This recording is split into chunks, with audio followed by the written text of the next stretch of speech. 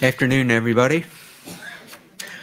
Welcome back to another banner lecture. I'm Adam Scher, Vice President for Collections and Exhibitions. Great to see you all. And hello to all of our virtual viewers on Facebook and YouTube.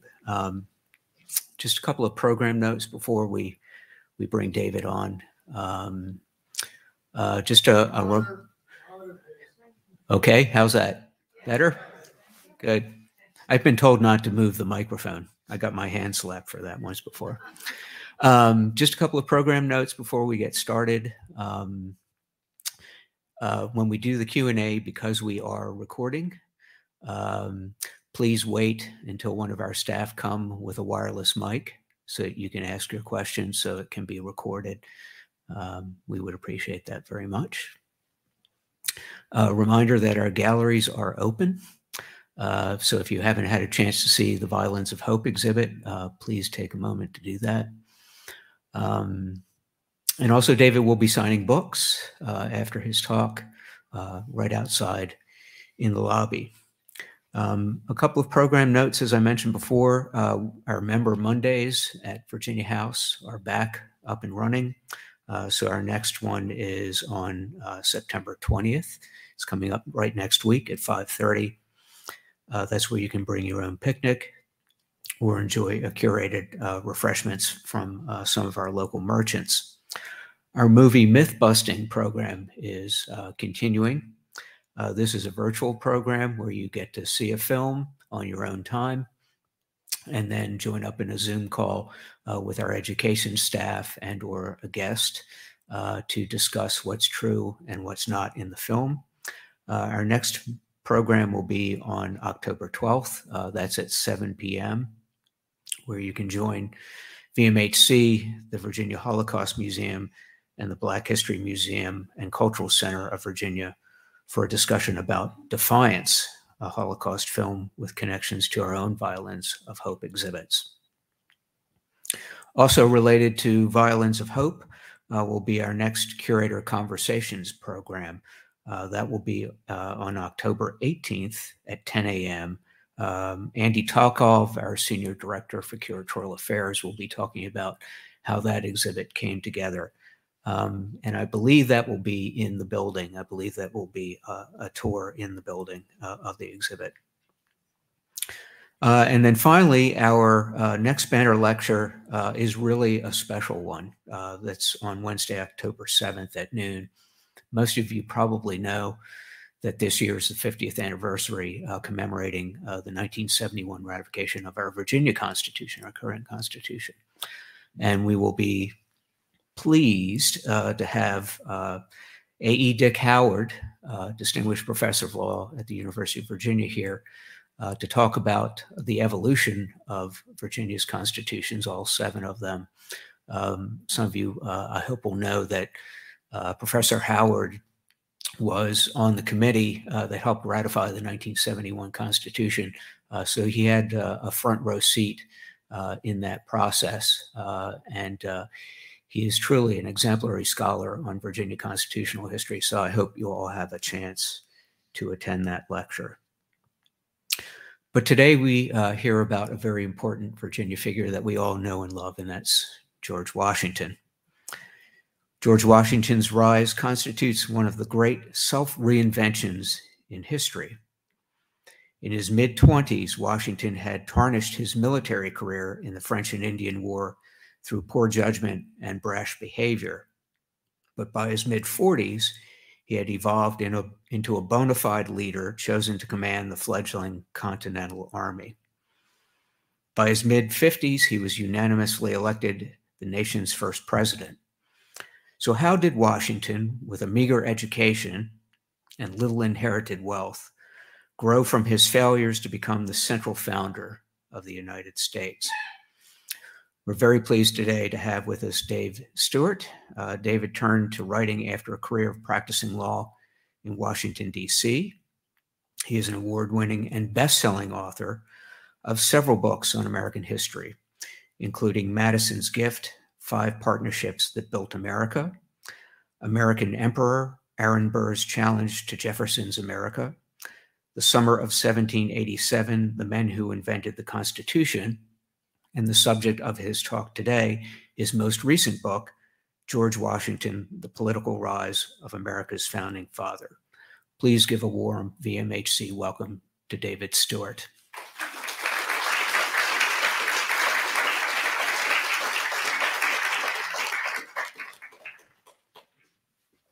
Thank you very much, Adam, for that generous introduction, and thank you all.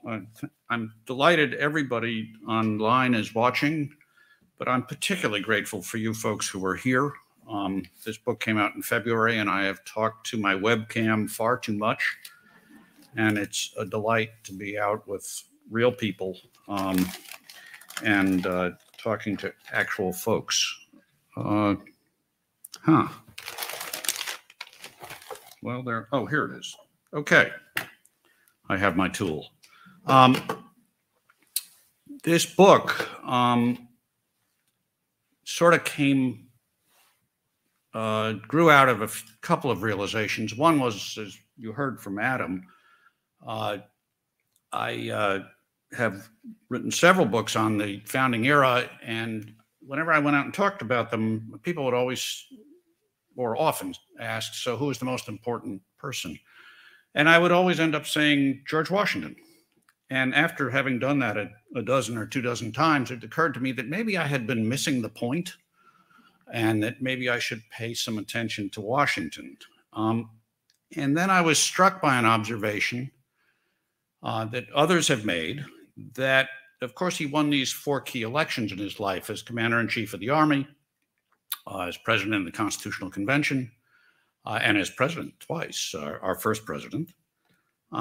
That's very impressive, of course, but he won them unanimously. And you just don't do that with box tops. It was hard to do in the 18th century. Nobody else did. It's inconceivable today. So I wanted to study that because it seemed to me he was an extraordinarily successful politician, which is a way we don't think about him. We think about him as a planter, as a soldier, as a patriot, but not as a politician. And I wanted to dig at that, and it turned out he was a practicing politician a lot of his life, more than perhaps you think. And it's an interesting story to me because it wasn't simply because he was tall and a general and rich. He was tall, and he did marry money, which was a smart thing to do. But he had limitations. He was an undistinguished speaker. He had a weak voice. He had, as Adam mentioned, a middling education at best, just a few years of formal instruction. He never spoke of it. He had a very small inheritance and a checkered early career. And something I think is important for us to keep in mind is he had really bad teeth. I always like to start with this because this is the device. It's at Mount Vernon. Some of you have doubtless seen it there, that he put in his mouth every morning for the last 10 years of his life.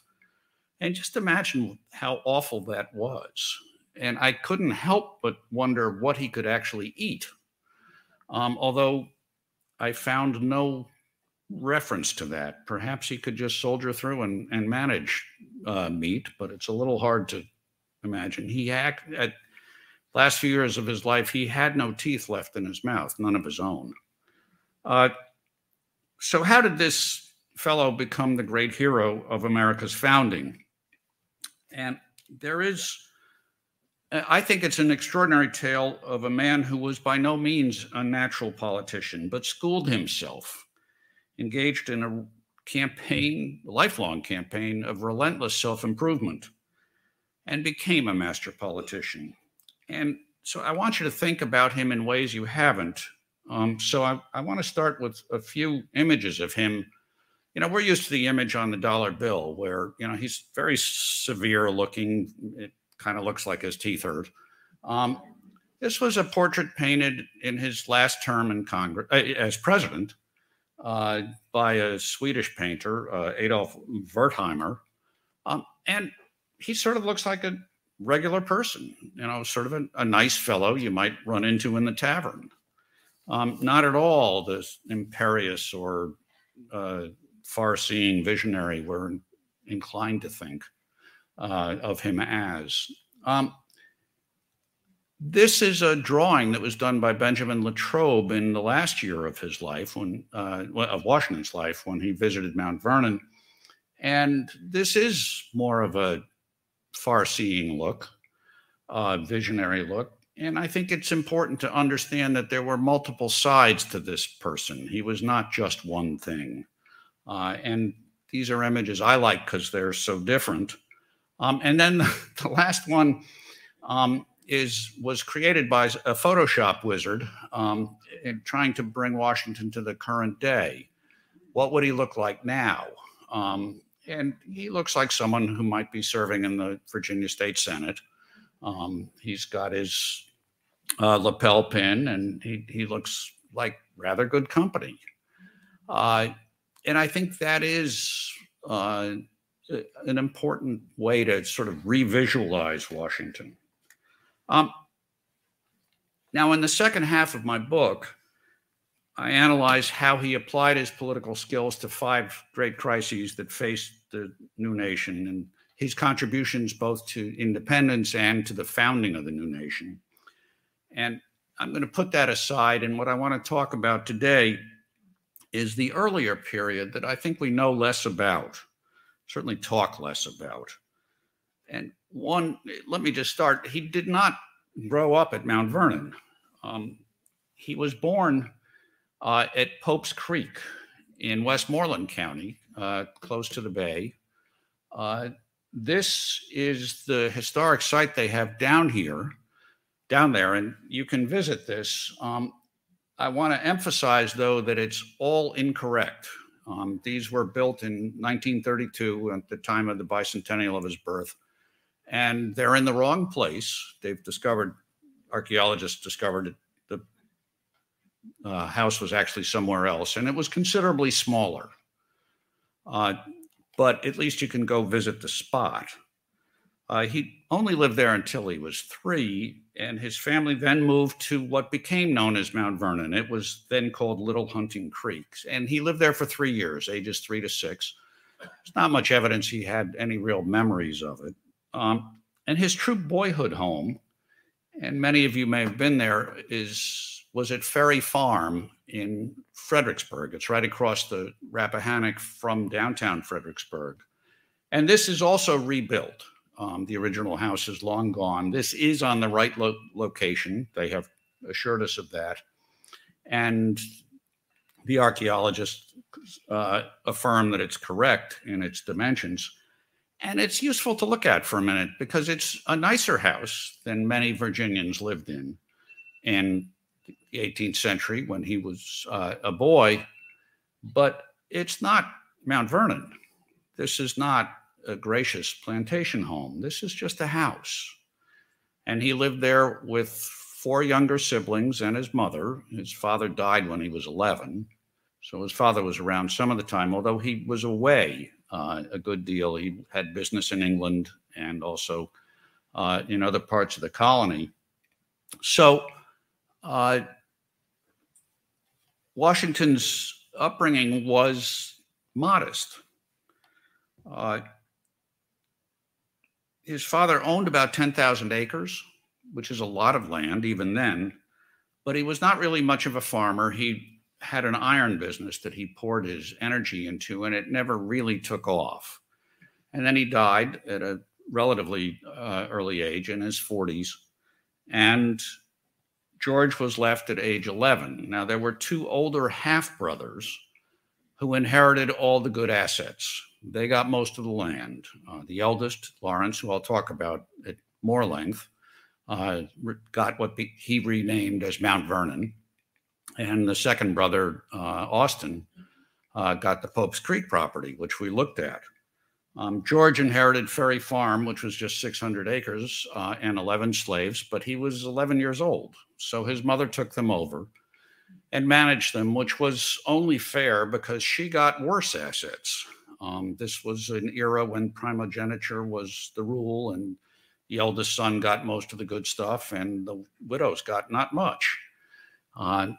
And she had to support and raise her 5 children between the ages of 5 and 11 on what she had, which presents those. Well, first I should mention, Washington actually never got this land out of his mother's control until he was past 40. She just hung on to it. And that does bring us to the problem of Mary Washington, his mother. For the first century or so after Washington's life, she was held up as the Madonna of the American founding and the mother of Washington, and immaculate in every respect. And then in the 20th century, historians turned on her. They decided she was a nasty woman. They referred to her as a termagant and a harridan. And I felt very much that in working on the book that this was terribly unfair. The truth is, as Washington said himself, that whatever he became in life was because of her. She was the most important parent in his childhood. She was the one who was around, certainly after his father's death, but even before. She was able to raise these 5 children, all of whom, on her own, all of whom turned out well, and one spectacularly so. She was a pious religious woman, evidently strict, and endlessly anxious about money. You can understand that. That was a difficult period she was in. And she shared those qualities with her eldest. They were both very disciplined people. He had a lifetime of 12-hour days, and I think he was trained to do that by his mother. And he was always anxious about money, and I think he was trained to do that by his mother. But I do concur with Mary Washington's recent biographer, Martha Saxton, that Martha has been unfairly treated. Now, he did benefit greatly, however, from a surrogate father, and that is his eldest half-brother, Lawrence. And this is an image of his, a painting of him that was done. And if you've been through Mount Vernon, you should have noticed that in his library, or his plantation office, however you want to call it, where he spent much of his day, this painting was on the wall throughout Washington's adult life, that Lawrence was that important a figure to him. He was 14 years older than George, so he's 25 when their father dies. He has been educated in England, well educated, and he takes George on as his special charge, sponsors him and instructs him in the ways of the world. By all indications, Lawrence was a talented young man. He had the polish of his English education. He was the master of Mount Vernon. He had the best land. And he swiftly vaulted into the upper reaches of Virginia society. The most important thing he did, and this is an action he modeled for his younger brother, was to marry a rich woman. And he married Anne Fairfax, the daughter of Colonel William Fairfax, who managed the Fairfax lands in Virginia's northern neck. The Fairfaxes were the most prominent, richest family in Virginia. Their lands were the equivalent of the size of the state of New Hampshire. Their estate, which was next to Mount Vernon, Belvoir, was a showplace. And Colonel William Fairfax, who was Anne Fairfax's mother, managed the family lands. And he took Lawrence on as a mentor. And then after Lawrence's death, he took on George. Now, I'm sort of embarrassed that this is the only image I could find of Colonel Fairfax.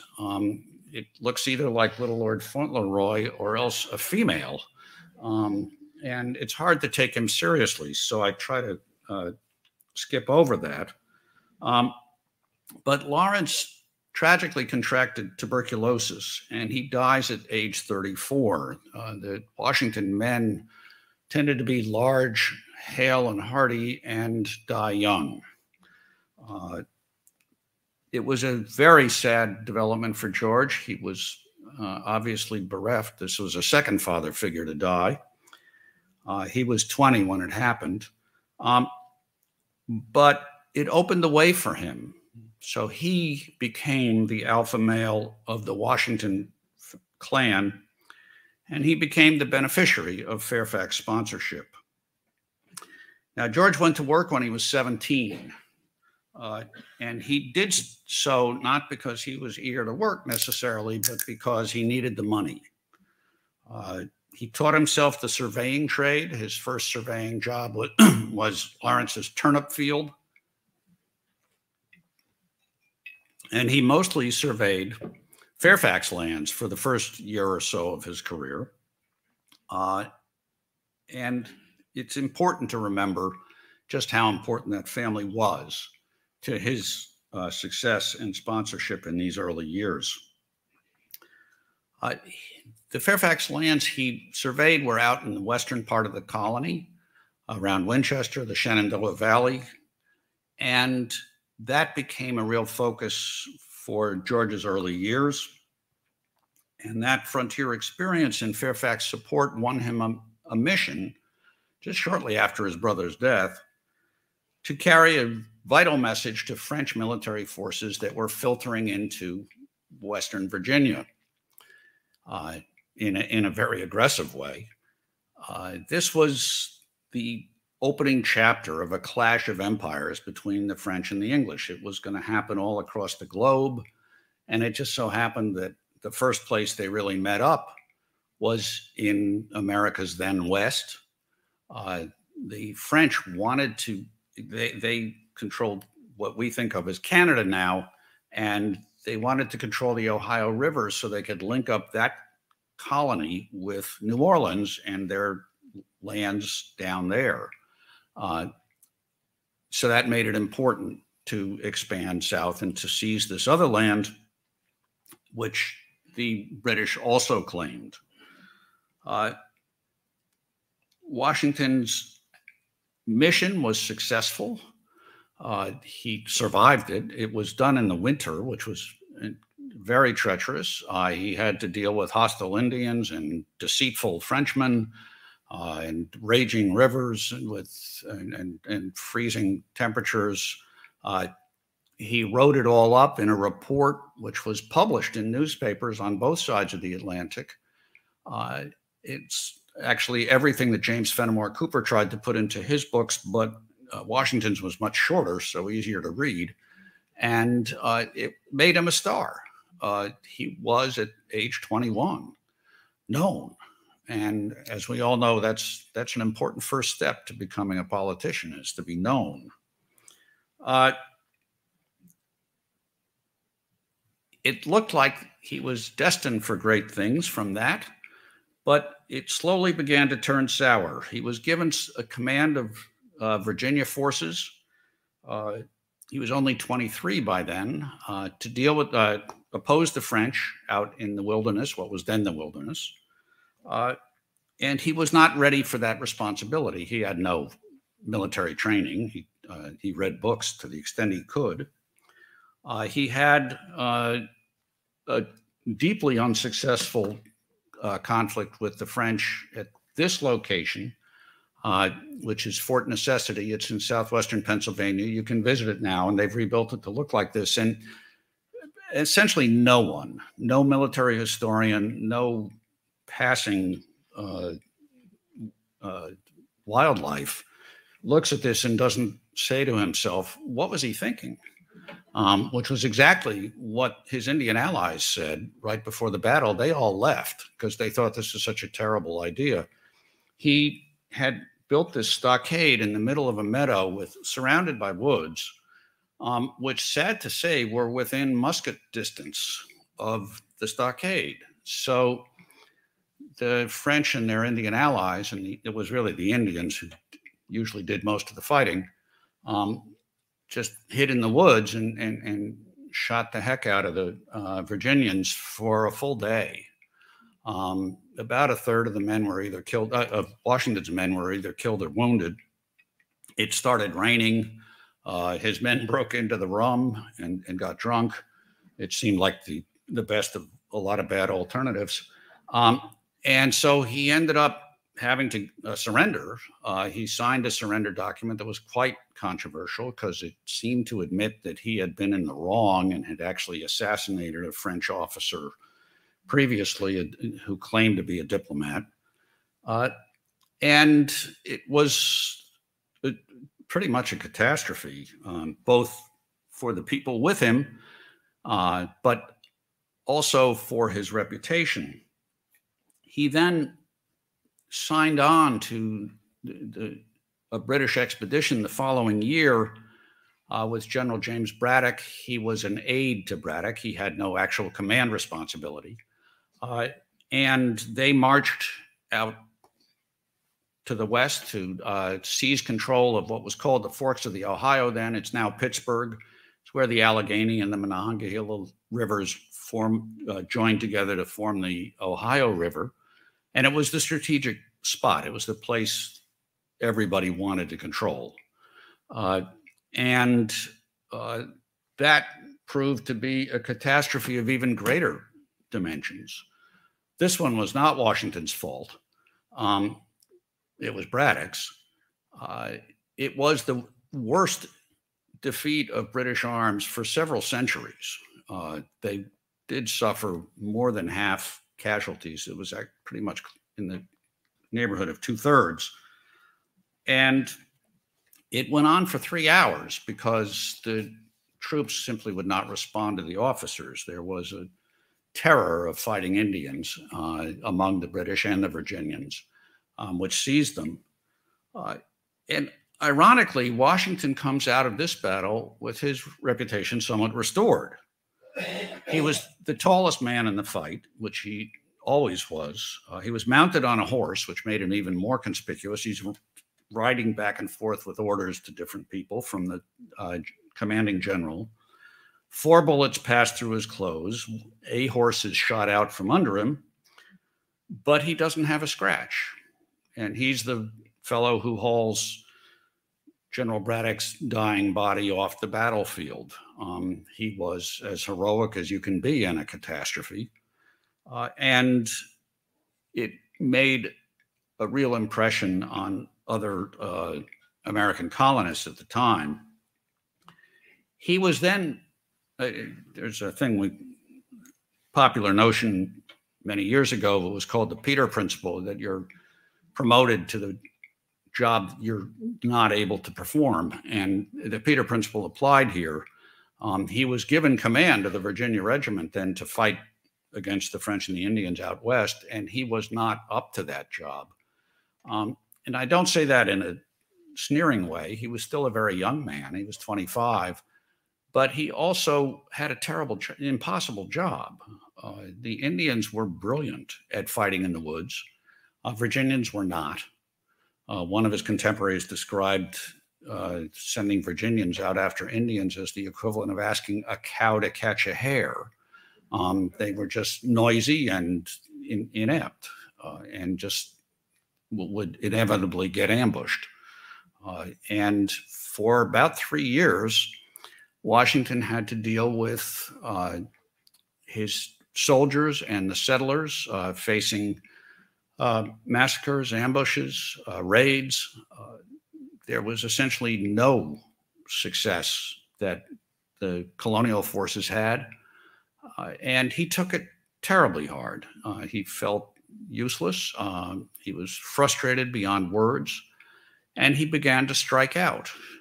And this is where he really went off the tracks. He started writing these really unpleasant letters to his superiors, both within the military structure, the British military structure, but also the royal governor of Virginia, who had actually given him the job. So that sort of the biting the hand that fed him. And he was sarcastic, bumptious, disrespectful, and he made enemies. And he then, and I don't mean to be unsympathetic. He was a man who had all the responsibility and no power to meet the needs. He just was, the Virginians were overmatched. In late 1757, after nearly 3 years of this grinding experience, he fell deadly ill with dysentery, and a doctor told him that if he didn't go recuperate somewhere, he was going to die. So he left his post without permission, and he rode home to Mount Vernon. He had by that time rented Mount Vernon from Lawrence's widow. And within a couple of years, he would actually inherit the property. 3 people had to die in order for him to get it: Lawrence, and then Lawrence's widow, and then Lawrence's daughter. But that happened. It's luck of a sort. And at this point, he did control Mount Vernon. So that's where he holed up basically for 4 months. And I think of this as sort of the lowest point in his life, when he really just felt physically miserable. If you've had anything like dysentery, you know what that can be like, except with dysentery, it goes on for months. And he knew that professionally he was getting nowhere. And this is a time I think he takes stock. Now, he's not a confessional sort. He doesn't write letters like that. So I'm interpreting his actions. I want to be clear about that. But by the early spring, he's recovered his health, and he's got his energy back, and he starts on a whole new track. It's clear he has decided not to be a soldier, not to be a military figure. He has decided to marry Martha Custis. He must have met her somehow or known of her. We have no record of that. But in March of 1758, he visits her twice at her home. She has married a very rich man who died. So she now owns, she's the wealthiest widow in the colony. She is much in demand, you would expect. She's a young woman still. She's like Washington, about 26 years old. And in 2 weekend visits, he wins her, and they are engaged. That's good work. And they do get married then when he leaves the army about 8 months later. Having won that engagement, he returns to his duty and is part of this final drive that does finally take the forks of the Ohio, what is then Fort Duquesne, becomes Fort Pitt, and then Pittsburgh. I do want to show this image of Martha. This is unfortunately from 1772, so it's 14 years later. So it's hard to know. They were a very superficially ill-matched couple. He was 6'2", slender. I always try to emphasize that because sometimes he's portrayed in images as a bit portly. He was straight as a string throughout his life, powerful, but never heavy. She was under 5 feet tall and round. By all accounts, and hers too, her account as well. Yet they seem to have been quite well matched. They were devoted and together for some 40 years. We are hamstrung because they followed the convention of the time of destroying each other's letters before they died. And I went through that on my Madison book, which is James and Dolly Madison did the same thing. And you just want to, scream at them, please don't do that. We won't look for 50 years, but then we want to look. Um, it's clear, though, when he returns to duty that he is only in this for a short term. He is, interestingly, just as difficult to live with for the British power structure.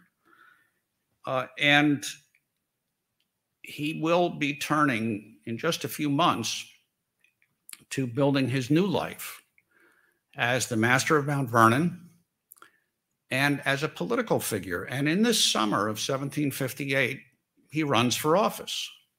He stands as a candidate,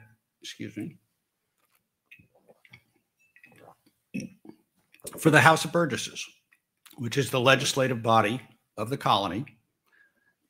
And he stands, he stands for election in Frederick County, which was then included Winchester, which is the largest town out in the Shenandoah. Although he did not really live there, you could run under the rules then wherever you owned some land, and he did own a bit of land out there that he had acquired when he was surveying, and he won the seat easily. So when he finally leaves the military service, which he does within 2 weeks after the fall of Fort Duquesne, the seizing of the forts of the Ohio, he is on his way to marry Martha and his new life. Now, the House of Burgesses was a huge challenge for him. This, of course, is the colonial capital in Williamsburg. It was filled with very savvy political people, rich, well-educated planters and their lawyers, by and large. You always find the lawyers there. And it was a cradle of statesmen, people who would be important to the future of the colony, then the state, like Richard Henry Lee and Patrick Henry. Washington was a raw talent. He had this limited education. He was never adept at debate. His whole life, he avoided debate. He watched and he listened and he learned. And he has an early episode that I found very telling, which I'm going to describe to you with this more modern illustration. That's not Washington and the pigs. But in the town of Winchester, which was the central town in his constituency, they had no limitation on pigs. So they could run through the town freely. And if you've ever been around pigs, and I haven't spent much around them, but a bit, they are strong and they're smart, and they will get into anything they can get into. And that includes gardens. That includes wherever you've stored food, wherever you have something that could be trampled. And they also, like any animal, will relieve themselves wherever they happen to be. And so if you have pigs running free in the town, it's not a very nice town. So people in Winchester wanted to get a rule that you had to pen your pigs. It was called the Winchester Pig Running Bill. Washington brings the bill to the floor. He's one of the two Burgesses from Frederick County. And he can't get it adopted. It fails. Now, this is puzzling, and there's no explanation in the records for this. And it's hard to imagine that the pigs had a lobby. But the bill is then turned over to this fellow, Edmund Pendleton. This is a later image of him as an older man. But Pendleton was probably the best lawyer in the House of Burgesses at the time, and a very clever fellow, and he repackaged the bill.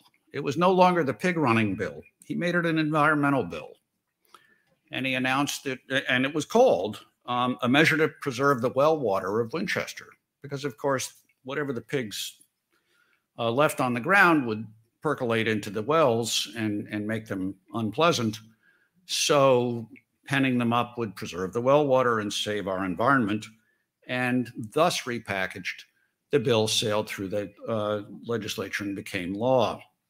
This was a pretty good lesson in practical politics, in political persuasion, and in marketing, all of which are part of politics.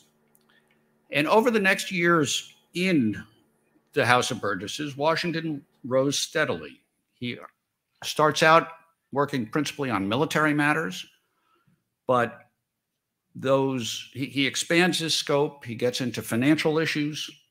He wins the confidence of his colleagues, and he figured out what his political assets really were, and he learned how to emphasize them and develop them. I would submit to you that there were really two that were most important. The first was his power to inspire trust. It's a term I think we might sometimes today call charisma. Being tall and a former soldier and the master of Mount Vernon helped him with that. That built his public image. But he was also judicious and courteous and affable. I was quite struck that a number of his contemporaries referred to him as affable, which is not how we think of him. It's not how he looks on the dollar bill. And he had all those skills that political consultants preach. He listened to people. He mostly listened. He didn't speak that much. He made them feel like they were the only person in the room. He connected with them. And he did make this point in several letters of advice to younger relatives, that he never spoke on a subject unless he was sure what his views were on them. And that's pretty good advice. The second quality I would emphasize was his ability to get things done. Again, I trace that a bit back to his mother. And it is a skill that when we are out in the world, we find in surprisingly short supply. There are a lot of very smart people who often can't get much done. And Washington impressed his colleagues in the House of Burgesses and everybody he dealt with in his life as someone who got things done. There's an episode where he gets legislation adopted by two states in the 1780s to revamp the waterway on the Potomac. And Madison writes a letter to Jefferson afterwards saying the man's ability to get things accomplished is astonishing, because he did it all in about 3 weeks. And this is pre-internet. This is pre-telephones. He had to ride on horseback from one place to the other and then confront people personally and get it all done. At the same time that he was advancing in the House of Burgesses, he also was learning about local government. For 13 years, he served on the vestry of his Anglican church. This is the Old Poic Church in Alexandria. Because the Anglican Church was a state religion, it had public responsibilities, including supporting the poor and managing boundary disputes between landholders. For 6 years, he served as a justice of the Fairfax County Court. He was not a lawyer, but he did sit on panels that presided over hundreds of civil and criminal cases, learning what people's conflicts were over, how they behaved for good or ill. But it's often lost that the court was a key organ of local government. It implemented economic regulations for export products, particularly for a tobacco grading and warehousing system that was used to market the product to the rest of the world, and 8 other export products. The county court collected taxes, licensed tavern keepers, supervised the building of local roads and bridges, approved ferry service and the building of mills, and it appointed all the other local officials. Washington, through this exposure through the House of Burgesses, the vestry, and the county court, he is getting a graduate course in public administration and local politics. Now, his real move into political leadership in Virginia comes with a growing conflict between the colonists and Britain. It grew out of the French and Indian War. The British wanted the Americans to pay a share of the costs. Americans paid lower taxes at the time than British people did. The Americans resisted. The position that was taken was, we will pay more taxes. That would be fair, but we will decide what taxes and when. You people on the other side of the Atlantic shouldn't do that for us. Only people who represent us should have that power. And the conflict came in three waves. There is first the Stamp Act of 1765. Washington sort of sits that one out, so I'm going to skip over it. Then comes the Townshend Acts of 1767, which imposes a round of new taxes. The Stamp Act was largely rescinded. And a voluntary association movement was begun, and its goal was to boycott imports from Britain, including the import of slaves. Washington seized leadership of that movement in Virginia. He worked with a neighbor of his, another neighbor, George Mason, lived at Gunston Hall, and they developed an association structure, resolution. Mason hated to leave home, so Washington carried it by himself to the House of Burgesses as a proposal for a network of local committees that would enforce this system. It was adopted unanimously by 88 Burgesses.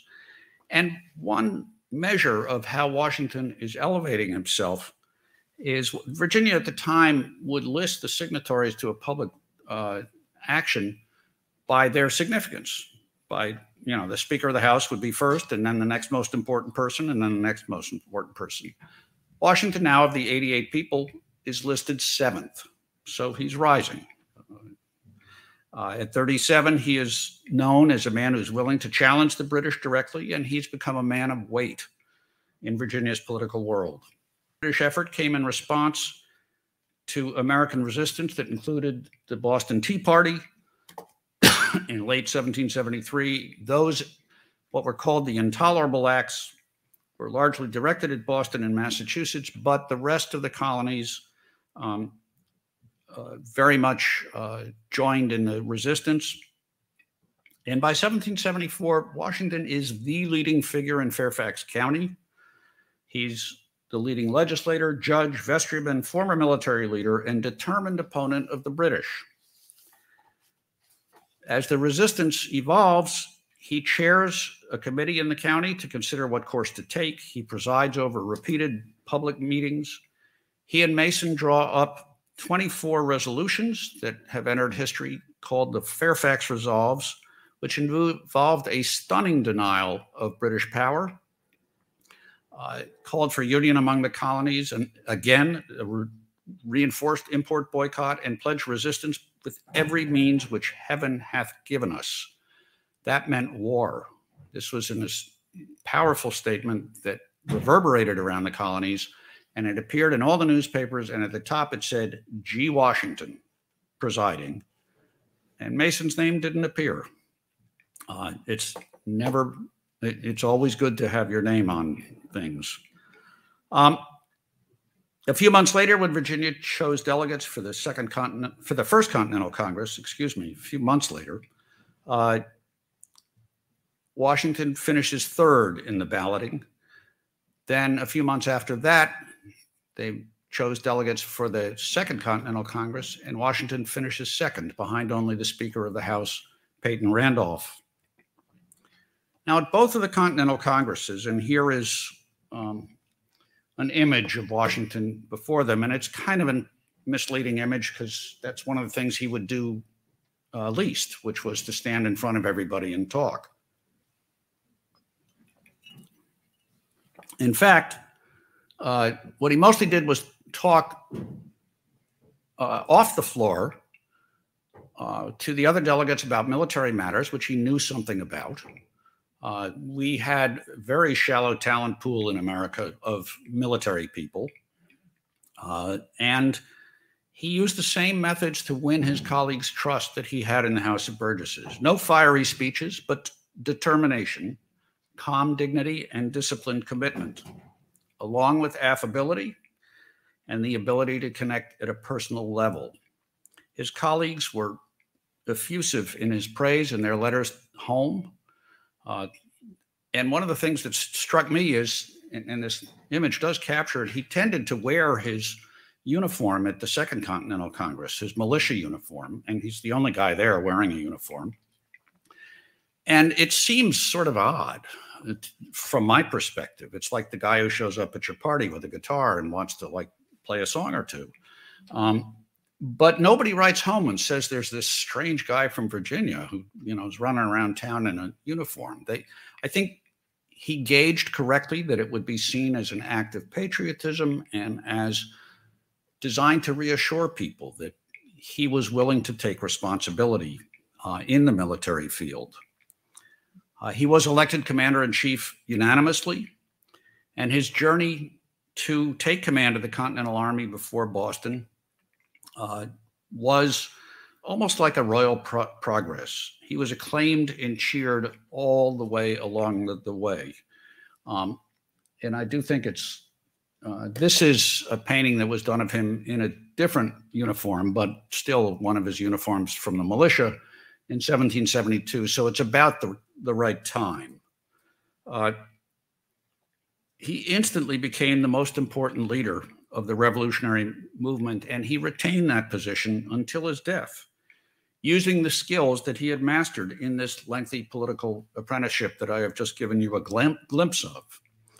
But let me finish with a passage from the book that tries to describe that moment in 1775 when he became commander-in-chief. To steer this audacious American movement past the dangers of mob rule at one extreme and strongman rule at the other would require astonishing luck, unrivaled fortitude and vision, and unusual political acumen that produced steady, measured judgments. Washington's public career would become an excruciating balancing act, translating the passion and idealism of rebellion into a military victory, and then a working government that still respected the revolution's ideals. Revolutions are combustible things. They rarely lead to the destination proclaimed at their outset. Few people in history had or ever would have the opportunity that Washington held in his hands. Fewer still could take advantage of that opportunity with such mastery. He had done one thing more. He had captured the holy grail for public actors, operating as a politician with extraordinary success, while at the same time not seeming to be one at all, with all the negative baggage that the label has always carried. He was seen and ever would be seen as a farmer, a soldier, a patriot. After 16 years as a legislator, 6 years in a point of office as judge and city trustee, and after sponsoring key political moves like the Association of 1769 and the Fairfax Resolves, almost no one thought of him as a political operator, nor would they in the future. It was magic. Thank you.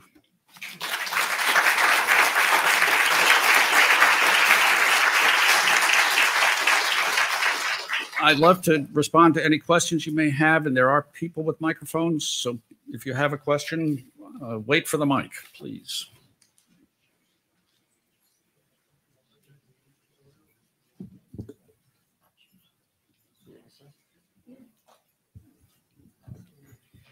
Is there a death mask at Mount Vernon? How do you have that picture of how he will look today? That was based on what? There is a death mask at Mount Vernon, or at least I think it's a life mask, actually, that was done. But the fellow who created that didn't use it. He decided he did use an image of Washington, and he used images of other people, and it's sort of embarrassing to say who they were. I think one was Michael Douglas, the actor, and there was actually a woman's face that he used as well. And I'm no judge of how good it was, but it strikes me as pretty good. He got the coloring right. Washington was had a ruddy, florid coloring. He was very sensitive to the sun. He would ride Mount Vernon on sunny days with an umbrella to protect his face from the sun.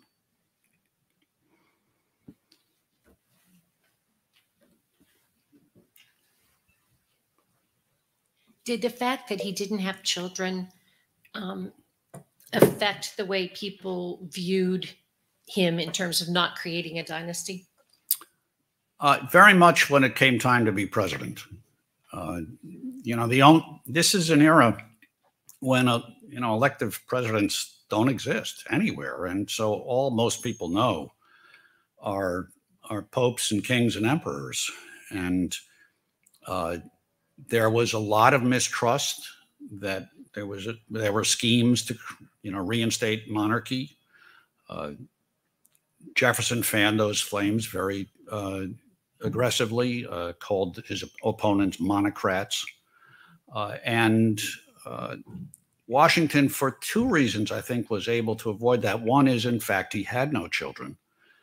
But the other was he had resigned power conspicuously in his life. When he was commander-in-chief and we beat the British, he could have hung around. He could have stayed in control of the army. We know from history, from Julius Caesar, from Napoleon, from Oliver Cromwell, the guy who controls the army controls things. Washington resigns and goes home. And I think that was a powerful act that won the trust of many, many people. And then, of course, after 2 terms as president, he goes home. He doesn't want to be president for life. It was a great example to set for the nation. I think it was actually his personal feeling both times. He really didn't want to do those jobs anymore. But it was certainly part of his political success and part of that earning people's trust that was always uppermost. He was unmistakable. He said it different ways, but he always said the most important thing to me is my reputation, what people think of me. And to be blunt, I don't think he meant the person on the street. He meant what did educated people think of him, and was he well regarded and respected? And he thought in order to be well regarded and respected, he needed not to be power mad. And so that's how he was.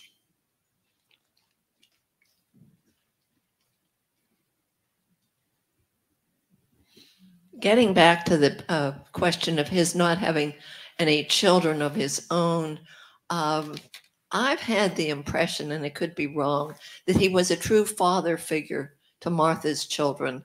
Is that accurate?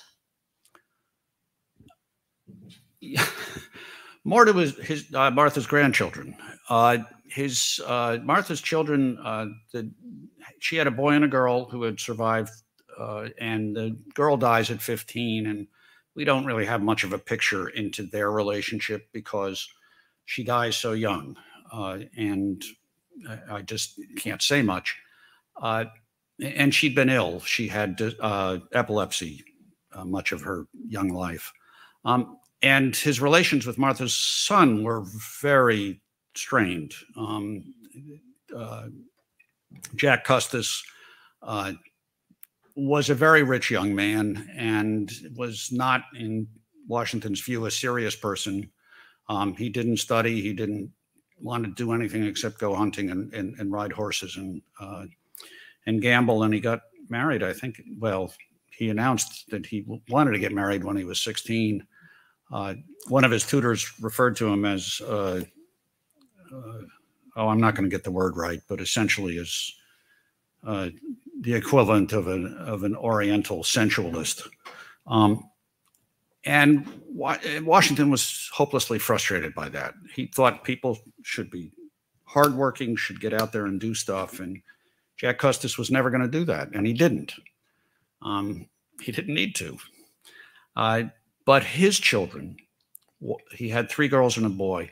Washington did have a close relationship with. He writes them warm letters and letters of advice. He was always brimming over with advice. But it seems that they actually asked for it on occasion. So that's, if you've got children, you know that doesn't always happen. So I think that was the more rewarding relationships, and those were the more rewarding, nurturing relationships in his life. And of course, he sponsored many young men,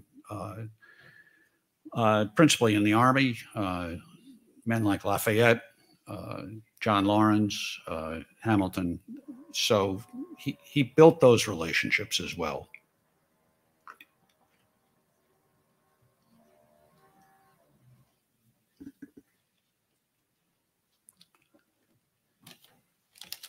Well, if I've answered all of your questions, thank you very much, and I'll be available to sign books.